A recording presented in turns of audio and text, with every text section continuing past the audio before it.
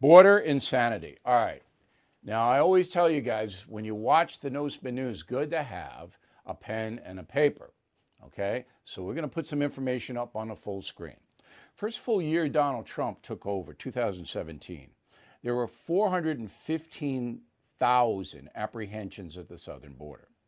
The next year, 2018, 521,000. So a pretty big leap. Then in 2019, a colossal leap in border apprehensions, almost a million, 977,000. But then in 2020, the year of COVID, the apprehensions dropped by 50%, 458,000. Okay? From 977 to 458. That's pretty stunning. Now, the reason that happened was because the Trump administration put into effect a policy that said if you're going to apply for asylum, you have to wait in Mexico. Simple as that. You can apply, and the United States will do the paperwork, but you can't stay here while we do it. You got to stay in Mexico. That stopped much of the migrant intrusion into the USA. Now, as soon as Joe Biden got elected, he knocked that out. My question, because you know I'm a simple man, and I talked about this today with Hannity on his radio program. So my question is why? Why did he knock it out? Who does that benefit? Does it benefit migrants drowning in the Rio Grande River? Does it benefit tens of thousands of children crammed into Border Patrol spaces? Who is benefiting here outside of the drug cartels, which charge thousands of dollars to every migrant to allow them to cross in here? So who does it benefit? I still haven't got an answer to that. Nobody knows. So you basically have a situation where finally, under massive pressure, the Biden administration did let some journalists into these facilities that are housing hundreds of thousands of migrants. And there they are. You can see it. I mean, it's crazy. And these are children, many of them, under the age of 18. So we are on track right now, the year 2021, for a million migrants to come into this country. I mean, it's just stunning. Now, we don't even know how many people get in and the Border Patrol has no contact with them, all right? So there's a nickname for them. They're called gotaways.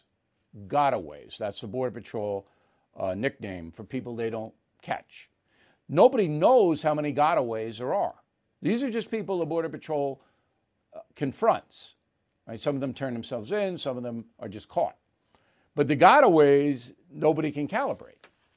So a new poll from NPR asks a very simple question, and I like simple questions. Do you approve or disapprove of how President Biden's handling immigration? Approve 34%, disapprove 53%. By party, Democrats approve 66% because Democrats are going to approve of everything Joe Biden does. There isn't anything that he can do bad. Now, there were Trump supporters who did the same thing, to be fair. Disapprove in the Democratic Party, 23%. Republicans approve 5%. Disapprove 89%. Independents, and here's the key, approve 27, disapprove 53. So again, all added up, disapprove 53, approve 34, unsure 14, NPR poll. The last thing I want to tell you is that according to the Washington Post, not a reliable source of information, but I got to tell you when they report something, 14% of all the migrant minors have tested positive for COVID. That's a lot. That's a lot. Joining us now, Stephen Miller. He, one of the architects of the Trump immigration policy, and he's coming to us from Florida today, senior White House advisor to President Trump. I want to just walk through this because, as you know, I'm a very simple man. You're much smarter than I am. I don't want to get confused by what you tell me, Mr. Miller. All right? Number one, when Donald Trump took over as president, there were caravans, thousands of people coming here. And for the first 3 years, they just came and came and came. What drove that? So the problem of illegal family migration and illegal minor migration really began in earnest in 2013 and 2014. And this was the problem known as catch and release, where people would make asylum claims. Those claims take weeks, months, even years to process. And so they would be released into the interior. And so large caravans took advantage of this in coordination with smugglers to simply turn themselves in huge numbers into the Border Patrol. We spent 3 years fighting the ACLU, fighting radical left-wing judges, and fighting activist injunctions to ultimately put in place a program to end catch and release. Once we did that, once if you were apprehended, you were sent to either Mexico or a safe third country, pretty much all caravans stopped. So you put up the numbers earlier of 2016, 2017, or 2017, 2018, and 2019. What happened in 2019 is the media started paying attention to the caravans. Word started spreading pretty widely in Latin America. Things started to explode. Fortunately, we got the Remain in Mexico policy in place. We got the Safe Thirds in place. And people will tell you that by early 2020, it was a solved problem. Every single family that illegally came into the country was either sent home, sent to Mexico, or sent to a safe third country. There were 0 releases, and therefore almost no large groups coming to our border. All right, so it took you 3 years to get to that point. How did you finally get that policy into play? Well, we fought a lot in the Ninth Circuit, and that ping pong back and forth. We were sued again by the ACLU, other far left groups, in order to try to halt any policy that did anything in effect but release illegal aliens. So it wasn't just the Remain in Mexico, that obviously is one of the most crucial ones, but effectively any strategy that we applied ended up going into court. So part of it was ultimately just winning those court cases, which took a while. And the second piece was getting Mexico and Central American countries to cooperate, because this had never been done before in American history. So this was a first. Arguably, it's up there with some of the greatest foreign policy achievements that have ever took place. To get unfortunately, Mexico to take these migrants back. Okay, so you got Obrador to put his army on both borders, the southern border of Guatemala and the northern border with the USA. How did President Trump do that? Because Obrador didn't want to do that. Yeah, so it was a combination of both hard and soft diplomacy. So we had Mexico, as you mentioned, they secured their northern border, they secured their southern border, and they also had their migration authorities all throughout the smuggling routes, apprehending and deporting illegal immigrants. And we would actually monitor that progress on a day-to-day basis. Plus, if they came to our border, promptly returned to Mexico. The soft diplomacy was the personal relationship between Lopez Obrador and President Trump. Economic cooperation, trade cooperation in the form of USMCA, and also counter-narcotics cooperation. So we had very active counter-narcotics cooperation going on in Mexico to try to fight these cartels. Hard diplomacy in the form primarily of threatening economic sanctions in the form of tariffs. The combination of hard and soft diplomacy yielded the biggest breakthrough in immigration policy really since 1950. And it was a game changer. But we had to give Mexico money to fund all of these people waiting in Mexico for their asylum requests, right? We granted them extra aid. Is that correct?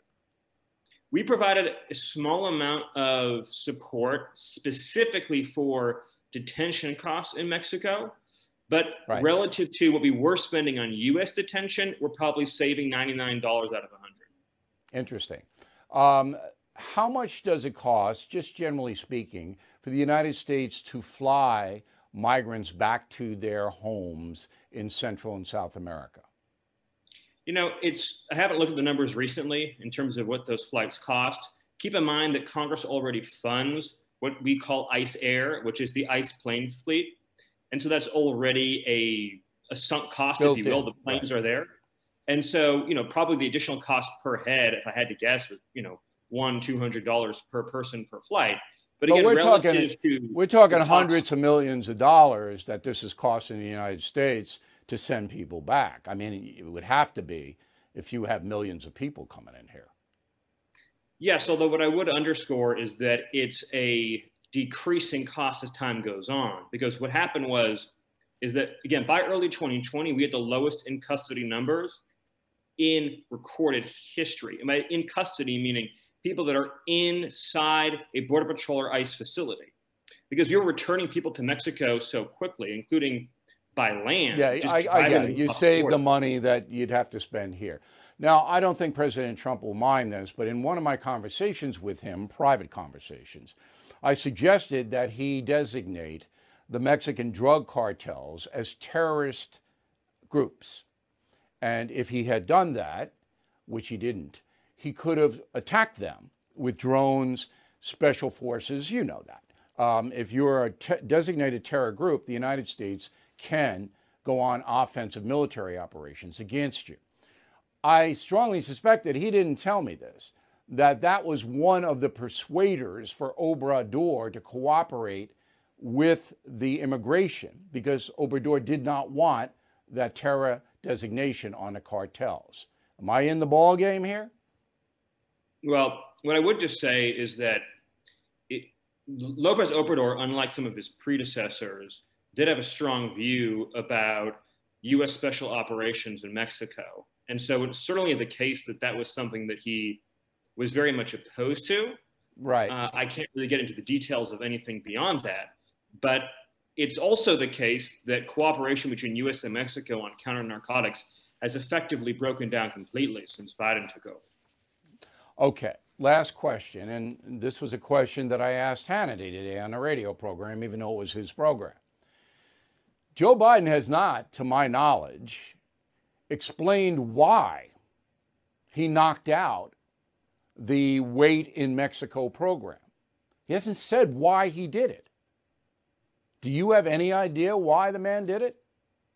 I don't think Joe Biden himself personally knows. I doubt that he really has much understanding of what's going on the border. I suspect the advisors around him, though, are deeply committed to the idea that illegal immigration is good for the Democratic Party long term in terms of expanding its power base, that it's bad politics now, but over time, that it's good for increasing the number of Democrat voters. That's certainly their view, and I think they're fairly well committed to it. Consequences be damned for the rest of the country. But this could sink the Biden administration if the economy goes south, and the immigration thing is, people aren't going to forget this. That could be the end. With fire. They're playing with fire. It's going to hurt them badly in the midterms. And more importantly for the country, it's hurting millions of Americans in the form of lost jobs, in the form of drugs, in the forms of crime, in the form of you talk about cost. Long term, you're talking trillions of dollars in cost to taxpayers by letting in millions of illegal immigrants. Mr. Miller, thank you very much. Happy Passover. Thanks for taking the time. We really appreciate it. We'll talk soon, I hope. Thank you. Sorting through your expenses, estimated payments, and all those tax deductions can be overwhelming. Might even lead to a failure to file and failure to pay penalties that pile up on your tax debt. The attorneys at Tax Network USA have been lifesavers for many Americans.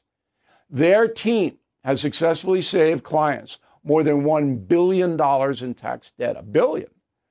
Whether you're in the hole for $10,000 or $10 million, they are ready to help. The expert attorneys and tax professionals at Tax Network USA are equipped to secure the best settlement for you and help you resolve all tax cases. So please go to taxnetworkusa.com/bill, or you can call 1-800-245-6000. These debt relief programs are expected to change, so get started now. Please go to taxnetworkusa.com/bill, or you can call 1-800-245-6000. Tell them Bill O'Reilly sent you. So, the Oregon Department of Education, like many state departments of education, very worried because minority group test scores are not good. Okay?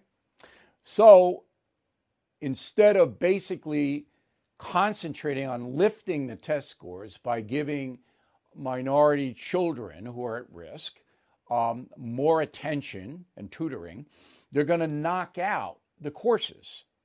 So in Oregon, they may put in something called a pathway to equitable math instruction. Quote, the class is described as an integrated approach to mathematics that centers Black, Latinx, and multilingual students, providing opportunities for ongoing self-reflection as they seek to develop an anti-racist math practice. So forget about math. Not doing that. We're doing, the reason you don't know math is because society's racist. And in any math problem, there wouldn't be a right or wrong answer. Any answer that you put down is right. Jesus. Now, the course guide says this, quote, white supremacy culture infiltrates math classrooms and everyday teacher actions. Coupled with the beliefs that underlie these actions, they perpetuate educational harm on Black, Latinx, and multilingual students, denying them full access to the world of mathematics. This is just certifiably insane. So you're not going to teach minority children anymore. You're going to tell them they're victims of a racist culture so they don't have to learn math or English or history or anything. Joining us now, Jonathan Butcher. He is a Skillman Fellow in Education at the Heritage Foundation, coming to us from Greenville, South Carolina. This can't surprise you, Mr. Butcher, because it's happening all over the country, is it not? That's right. It is part of a cultural shift going on in our schools right now. This equitable math can be linked to what's going on in California with the new ethnic studies program. Same things are happening in North Carolina with social studies, in Illinois with a teacher training certification program. And they're connected by the ideas that you just outlined, right? That there is no authentic truth, that finding the facts don't matter, that experience matters more. And like you said, that teachers train students for resistance. They're being trained to be revolutionaries, effectively. And here, even in the case of math. So what this is going to do ultimately is turn out a bunch of American children who don't know anything. Is that correct? Well, and not just with math, but it's turning math from a technical skill into an issue of civics or even ethics, which transforms us from having a shared American culture, from having a shared experience where we treat people according to character, into something where we are divided by tribes and where we have to treat people differently according to their tribe, and that America really doesn't belong to any of us. It's a scary thing. This is a cultural shift that's been ongoing now, especially in the past few years. So it should be troubling really to everyone, and not just because of the focus away from facts. Okay, but it isn't troubling to everyone because number one, everyone doesn't know about it because the media isn't covering it. And number two, if you oppose this insanity, say you were in Portland, Oregon, and you went into the public school board and said, look, this is crazy. I don't want my kid not to know any math. I want you to teach my child traditional math. You'd be branded a racist. You'd be called a racist if you did that. So the people who oppose it, many of them are frightened, and then the others don't know because it's not covered by the media. Am I wrong? Well, I think you're exactly right. I would add to that what we can do is say that those who are promoting these ideas in its critical race theory is what is driving this equitable math, as well as what I mentioned from North Carolina and California. But what we can say to them is that these critical theorists have abandoned what the civil rights movement accomplished, and that's what they're after. They actually say outright that the civil rights movement was too slow, and even that our representative government doesn't move fast enough, according to them. And the only way that their objectives of disrupting our culture can happen is through this disruption. It's through a complete departure from our shared experience of values, independent value by persons and civil society. Okay, but the President of the United States is encouraging this by his equity program. You say tribes, and that's exactly what's going to happen. Okay, Well, he's saying my administration is going to favor certain people. We're going to give them things that other people don't get in America because this is equity, right? Well, and that's why the 1776 Commission under the Trump administration and the 1619 Project from the New York Times, that debate is very important. It's not just about history and civics. It's about shared ideas. It's about what it means for America to have a shared identity. And when the Biden administration took the 1776 Commission's report and essentially made it disappear shortly after President Biden took office, that's a cultural statement, right? This isn't an issue of history or inaccuracy. This is an issue of how we define what our nation means to each of us. Look, the progressive left doesn't want a shared experience, and they don't want any traditional values in America. They want socialism.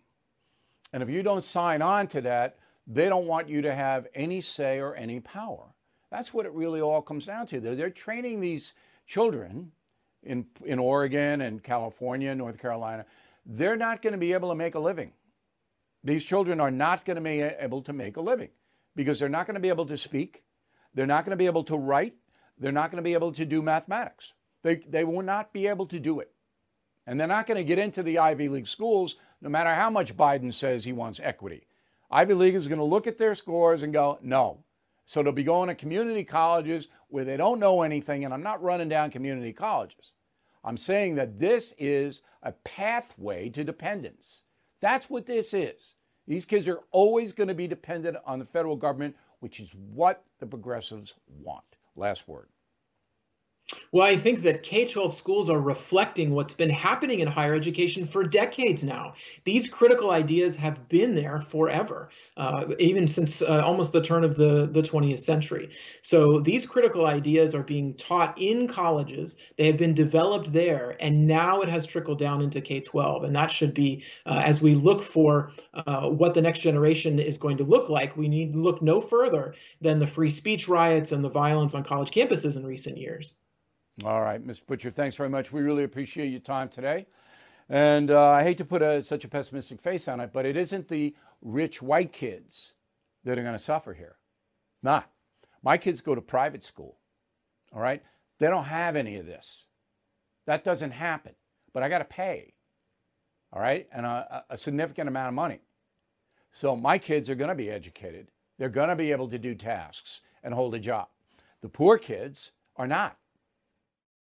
Spring is the perfect time to make smart financial moves like getting life insurance to protect your family. Did you know that 46% of Americans expect to leave behind debt? Policy Genius Life Insurance can cover those debts like mortgages, credit cards, car loans, college costs. In our Smart Life segment, understand that life insurance gets pricier with age, and work coverage may fall short. Policy Genius simplifies by comparing quotes from top companies and ensuring unbiased advice. Their award-winning agents are ready to assist. So don't wait. Spring into action and secure your family's future. With Policy Genius, you can find life insurance policies that start at just $292 a year for $1 million of coverage. Head to policygenius.com to get your free life insurance quotes. That's policygenius.com. Okay, George Floyd's situation comes to trial. We are not going to try this case on television, and I hope you will keep an open mind while following the news of it. Okay? But some people have already acquitted the police officer, Derek Chauvin, and some people have convicted him. All right, Chauvin is the man who had his knee on the neck of George Floyd when Mr. Floyd died. He is charged with second-degree murder, second-degree manslaughter, and third-degree murder. I do believe he will be convicted of one of the charges, but I think there are extenuating circumstances in the death. But that is for the jury to decide. Now, there are 15 jurors selected, 12 that are seated, 3 alternates. Okay? And it seems to me I would have moved the trial out of Minneapolis, but they didn't want to, the progressives who run the state of Minnesota, because if you move it north or south, that's more conservative territory for the jury pool. So they kept there. The problem with this trial is that no matter what the verdict is, there's going to be trouble. And there's going to be real trouble if the police officer is acquitted. So if the jury acquits the man, you're going to have violent riots, in my opinion. I hope I'm wrong. But if it's a second-degree manslaughter conviction, you may also have trouble. And how I know that is that George Floyd's brother is already pounding that drum. Go. We know the video is the proof. That's all you need. The guy was kneeling on my brother's neck for 8 minutes and 46 seconds. A guy who was sworn in to protect. He killed my brother in broad daylight. So why have the trial then? Why have it? So with all due respect to Mr. Floyd's brother, who I'm sure is grieving and he's angry, and I would be too. Why are you doing that? Why are you going on television and doing that? Does that further the cause of justice? Now, the press is the same way. They're just salivating to get in and tear the system down. We'll cover this. We'll tell you what happens. We're not trying it. All right, so Georgia passes a new voting law because there was chaos in Georgia on the presidential vote.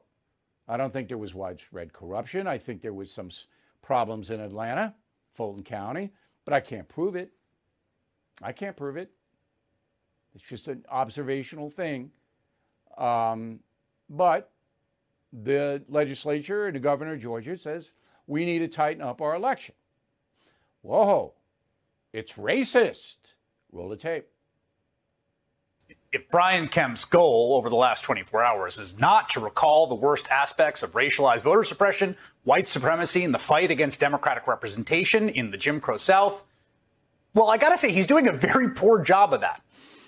So that moron, and he is indeed a moron. I mean, it's just shocking that this guy could even have a national forum. He's basically insulted everybody in the South, the Jim Crow South. No, that's not the way the South is today. But he doesn't. I don't think he's probably, well, it's just so ridiculously unintelligent, okay? So it's basically, if you pass a law that tightens up the election, makes it harder to commit fraud, you're racist. Because you're disenfranchising black voters. Why? Why wouldn't you disenfranchise every vote? Why don't just blacks are disenfranchised by elections that are tightened up? Nobody knows.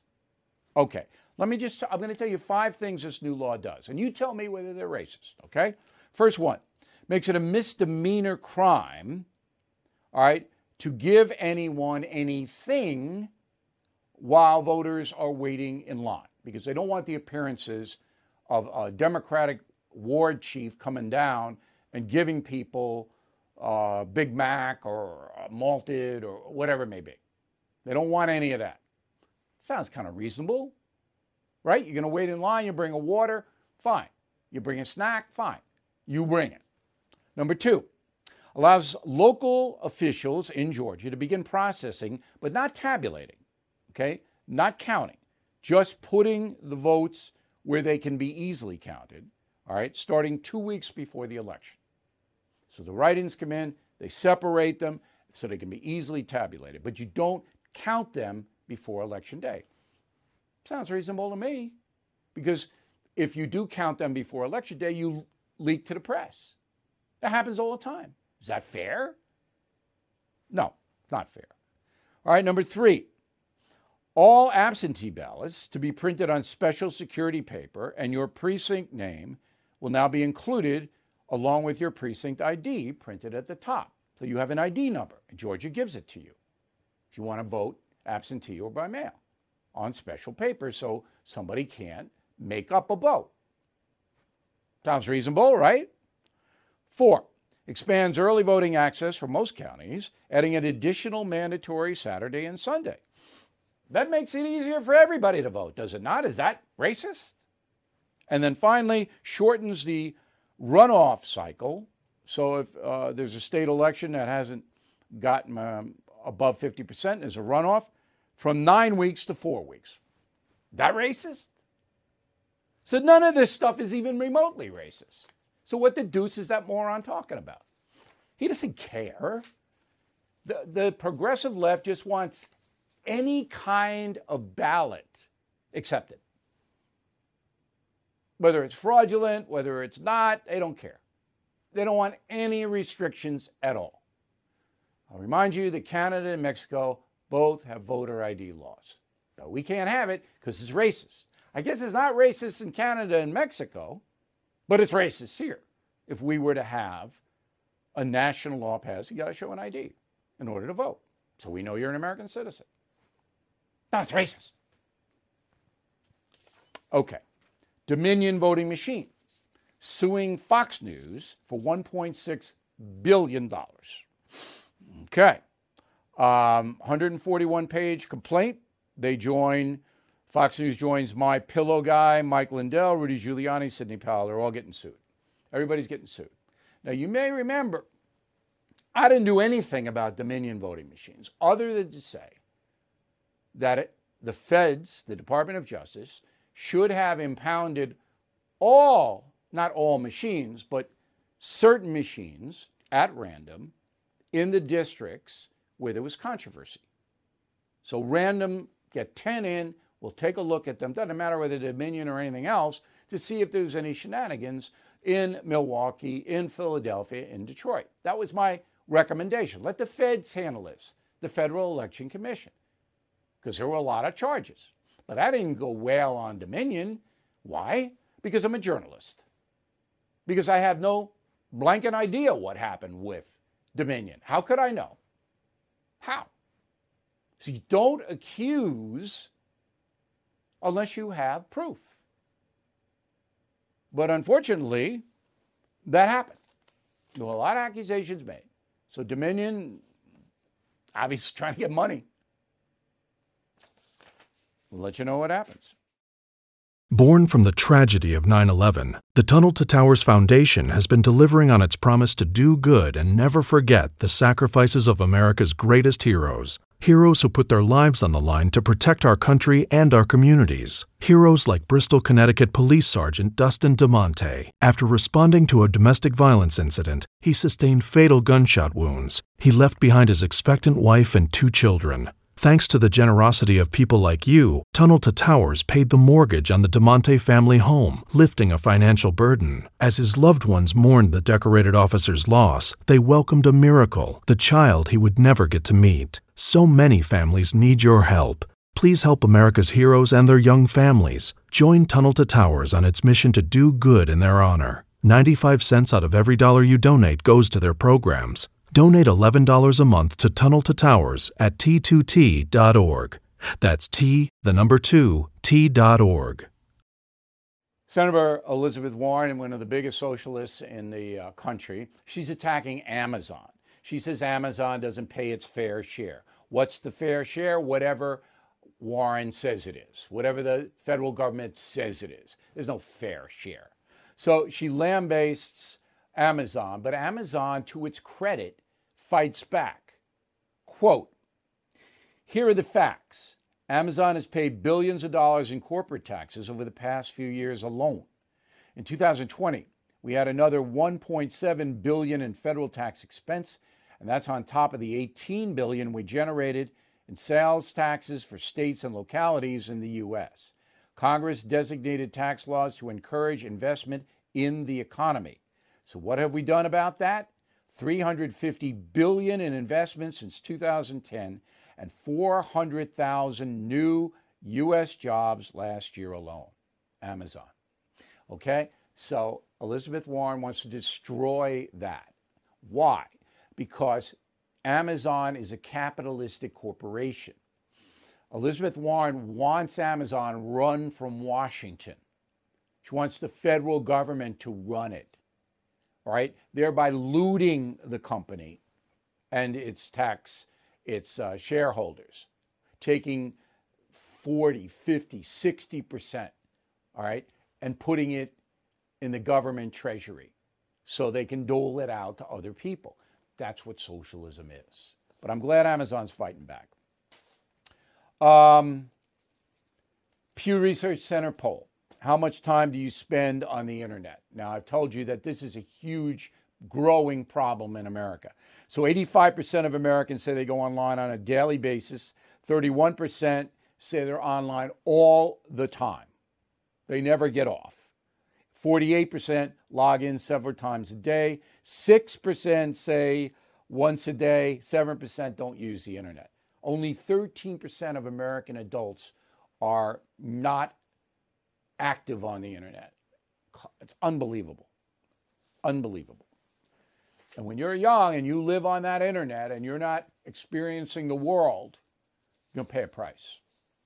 Cancel culture, another poll. Harvard Harris, 1,945 registered voters. All right?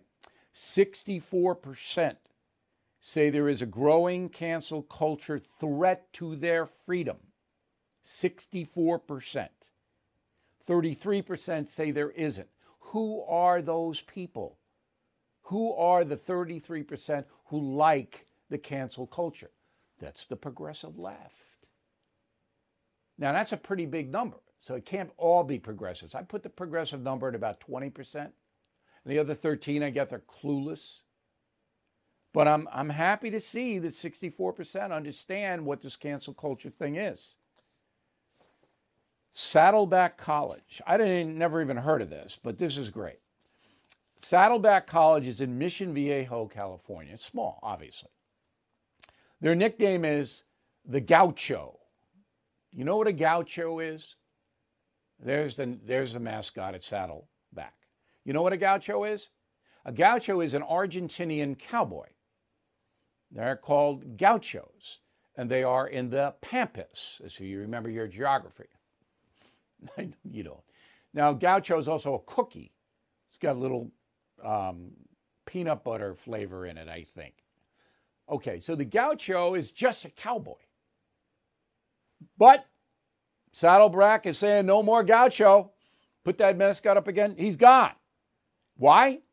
Because using the name gaucho is a cultural appropriation. It's racist, and it's non-inclusive of female athletes and women in general because they're cowboys.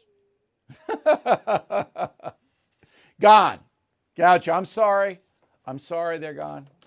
All right.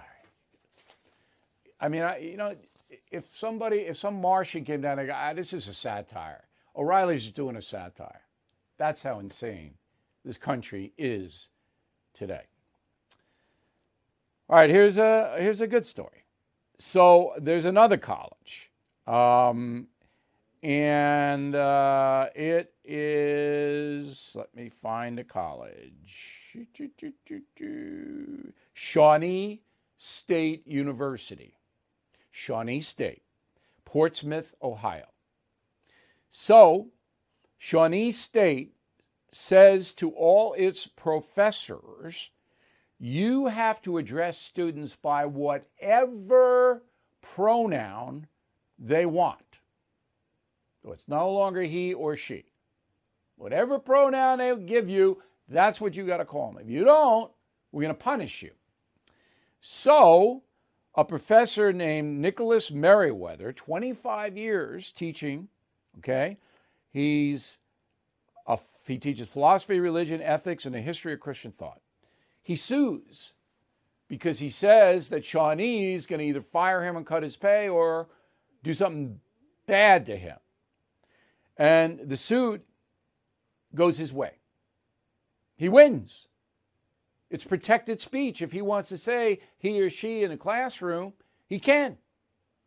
And that's the 6th Circuit Court of Appeals.